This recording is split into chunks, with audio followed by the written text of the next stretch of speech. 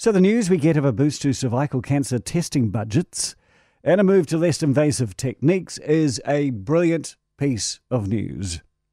And I say this as someone who's had these sorts of problems in the family. I know just how difficult they are, how invasive they are. We all know the disease is a killer, but we also know it's quite preventable using techniques such as immunization against the HPV virus when you're younger, regular monitoring, regular testing, getting it when it's early stages.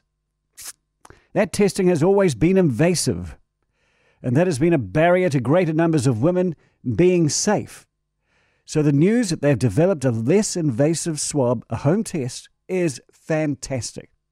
The only downside is that the introduction of this new testing regime is still years away.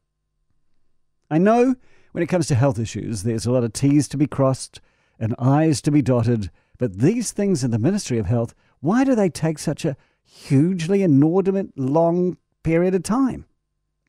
Just like the COVID vaccination campaign.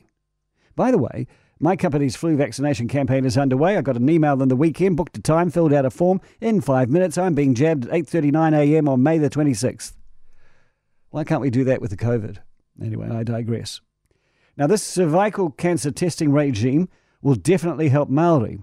At the moment, 61% of Māori wahine get their smear, but 75% of non-Māori get the test. So why is that number so low? Because it results in greater mortality, does it not? And after all, Māori and non-Māori, we've all got the same systems when it comes to this. We've all got a cervix. We can all be tested the same way.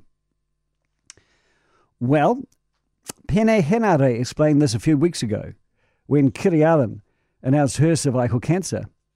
And he was talking about this on nationwide TV. And they said, why do Māori get tested so much less than non-Māori? And he said that for Māori women, much of their mana is tied up with the sanctity of their reproductive system. So any fooling with it is a direct attack on their mana. And so many will not get the test because it hurts the mana, it hurts their pride. And it's that sort of apologistic poppycock that drives me crazy when you try to fix things.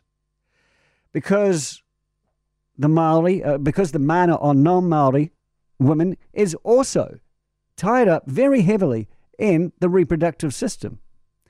For non-Māori, the cervical cancer testing regime is deeply invasive. It is quite demeaning. It is uncomfortable. It is degrading. It affects your pride. It affects your mana. It's not nice. But the difference is that more non-Māori suck it up and take the test. And why do they do that?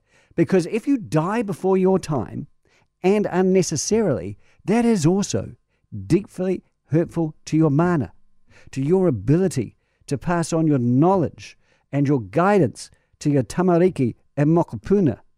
Māori leaders like Pene Henare would do better by telling their people to embrace changes rather than the apologistic stuff that they do that clings to old customs that unfortunately are killing them.